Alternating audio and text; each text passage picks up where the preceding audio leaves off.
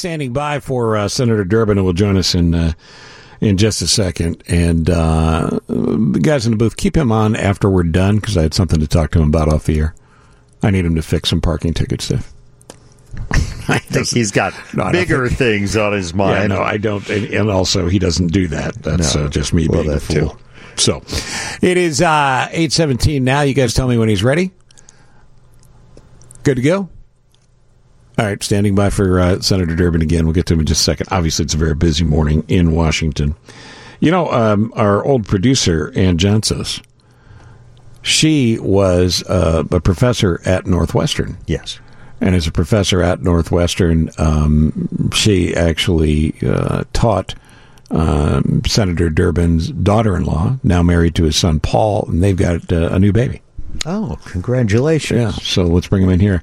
I was just saying, Senator Durbin, I just saw a picture of your new grandbaby the other day. What a beauty. She is number 6 for us, and she's up in Chicago, and we're spending more time with her, and it's going to be a joy this Christmas, though she probably won't know anything about what's going on at age 6 months. Yeah, and we've got a 5-month-old little guy. It's our second, and a little 4-year-old Abigail. I mean, you know, until you're a grandparent, you don't know how much fun it is.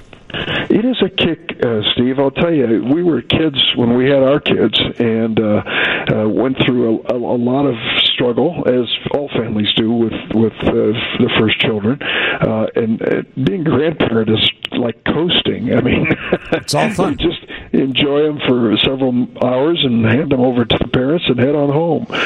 But we're having a joy in the experience, and so is my son and daughter-in-law. We haven't talked in a while, and we got to fix that, because I always enjoy the fact that you give us so much access on the show, because you got important information to pass along as well for the people in Chicago and Illinois.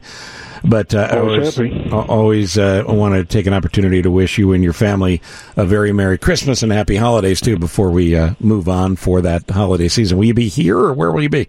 I'll be in Chicago. And we're having a gathering of the family in Chicago for Christmas Day and a few days after.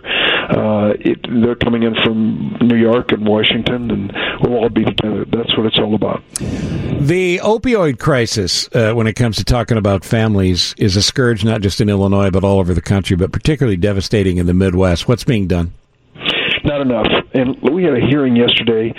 Senator John Kennedy, Republican of Louisiana, and I are just perplexed at what's going on at the Drug Enforcement Administration. Now, when you hear that agency, you think, well, those are our friends. Mm-hmm. But it turns out that is the agency that it approves the number of opioid pills that are manufactured each year in America. So I first got wind of, I didn't even know that, Steve, to be honest with you, until 4 or 5 years ago, 2016, I heard about this, and so we had a hearing, and I said, so how many of these pills, opioid pills, are you approving for production in America while we're in the midst of an opioid drug epidemic? And the DEA said, well, 14 billion. I said, wait a minute, million? No, billion. 14 billion a year. That's for incredible. U.S. consumption? It turns out 14 billion is enough to give every adult in America, every single adult, a 4-week prescription of opioids. And you think to yourself, this is madness. Why are we flooding the market with opioid pills? So I started raising hell, sending letters, calling people in, having meetings, doing what senators do for a living. And the next thing you know, they said, we got the message. This fellow testifies yesterday, we're now down to 8 billion. I said, wait a minute. 8 billion, that's enough for every adult to have a 2-week prescription. It's way beyond what's necessary for medical purposes. So Senator Kennedy and I are just blowing up over this, and that's where it has to start. There's a lot more to be done, but for goodness sakes, to put all these pills on the market, we know what's happening. Yeah, and to think about the fact that you started in 2016 with this, and we're 3 years down the road in a bipartisan way, and the DEA is not moving any quicker than this. It isn't. And the fellow was kind of taken aback. Wait a minute, Senator, we've reduced production by 55%. And I said, don't get me wrong. People with chronic pain need help, and some of them, opioids, are the only place to go. I always want to put that in any comment about this issue. But you and I know that the Center for Disease Control has said that the average doctor for the average pain episode, it's no more than 3 days of opioids. Right. If you put a person on opioids for 7 days, the likelihood is that 8% of them will be addicted to opioids a year later. And that's just a fact. It's unbelievable. And so we've got to be thoughtful and careful about this. And what Senator Kennedy said, he and I are in this together on a bipartisan basis. We've got to get the doctors on board, too. I mean, they should understand, as we all do, what leads to addiction. And they've got to be careful. Chronically ill people with serious pain, an exception. But when it comes to the average case, too many of them prescribe these pills when they're absolutely not needed and in quantities that exceed what's thoughtful. I know Northwestern Medicine has taken this as seriously as it should be taken and taken action on it, but you have to assume or hope at least that everybody else is getting on board. And again, that's the power of the media, because the more we talk about this, the more pressure's on people to do the right thing. And I'll tell you something else, Steve. Let's lay the cards on the table. 25 years ago, if someone said, oh, did you hear someone overdosed on pills and heroin last night? And you'd say, man, I'll bet you that was an inner city person, probably in their 30s, drug addict. Yeah. Well, let me tell you, wake up and smell the coffee, because right now it could be that white cheerleader in the suburbs. It could be the kid who works on a farm downstate. I mean, there's no town too small, no suburb too wealthy to avoid what's going on with opioids and drugs right now. Yeah, this is not a poor kid of color problem. This is an American problem. It is, across the board. And as a consequence, we're waking up to the reality of addiction. It used to be just say no, have the moral fortitude to take care of your problem. Now we know something. There's much more to it. It needs to be treated. And the most successful treatment involves some medication that is carefully monitored for the people involved. What about family leave? That's making news today. It should, because I've introduced a bill with Congresswoman Maloney of New York, and what we're doing is expanding the Family Leave Act. Here's what it boils down to. If you ask most businesses and employers, what's your biggest problem today? They say finding qualified workers. We just can't find enough people. And that, of course, is a good thing, better than the alternative. But it also means that with the workers they have, I think that employers and businesses have to be more sensitive to family realities. That's what our bill says. The caregivers now in families go way beyond the obvious, spouses and children. And what we're doing is expanding the definition of people who can claim family leave.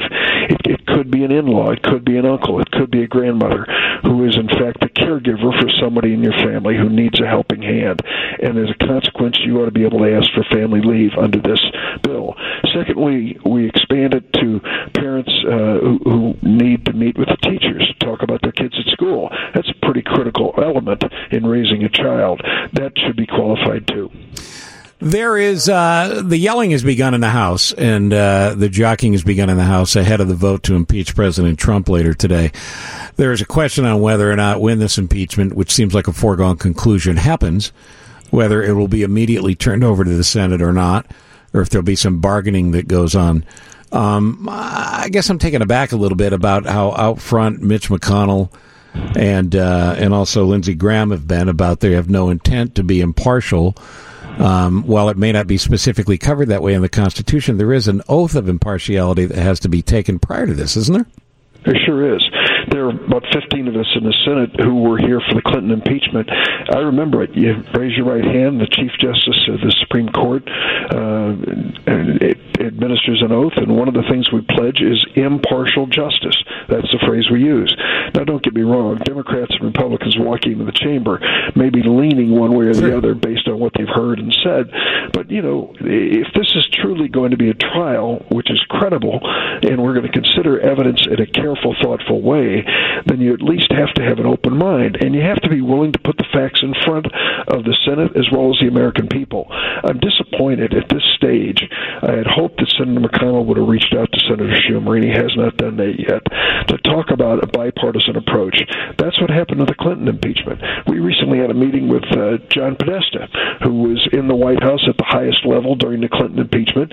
He said he was nervous as hell because the Senate was meeting in closed chamber, all 100 senators, Democrats and Republicans, and talking about doing a bipartisan process. Well, he was nervous, and he should have been, because it was in our hands and not in his. Mm-hmm. That should be the case now.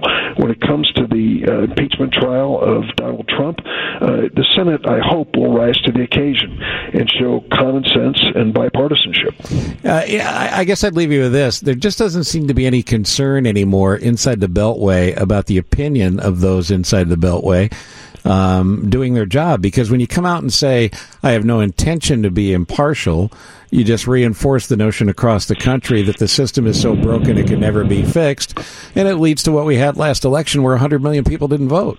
It's exactly right. And there's more and more of it today than there has been in years past. And there are a variety of reasons for that. But if we're ever going to return civility and common sense and bipartisanship to our political process, the voters just have to insist that those who take extreme positions and don't have an open mind when it comes to working on both sides of the aisle really are not the people that we need to have leading this country. We've got to have more bipartisanship. I'm sure I can do a better job at that. I'll do my darndest, but everybody has to be held to that standard. You shouldn't bet during the holidays, but if you had to wager, will the Senate have this trial in January? Yes, I believe we will. The question is whether it will be a real trial with evidence, with documents and witnesses. And at this point, Senator McConnell says, nope, we're just going to move this through quickly, take it or leave it, let's finish it and move on. That's a mistake. This is a constitutional responsibility. It is the third time in the history of the United States it will have occurred. We need to take it seriously and do the job in a credible way. And I would just say to everybody, 321 days till Election Day 2020, and everybody needs to vote, no matter how cynical you've become about the process. It's the only way anything can be changed. Absolutely. Merry Christmas, Happy New Year, my best to your family. Merry Christmas, Happy New Year to you and all your listeners. Thanks, Steve. That's Senator Durbin. It's 8:28. We're back with the news next on 720 WGN.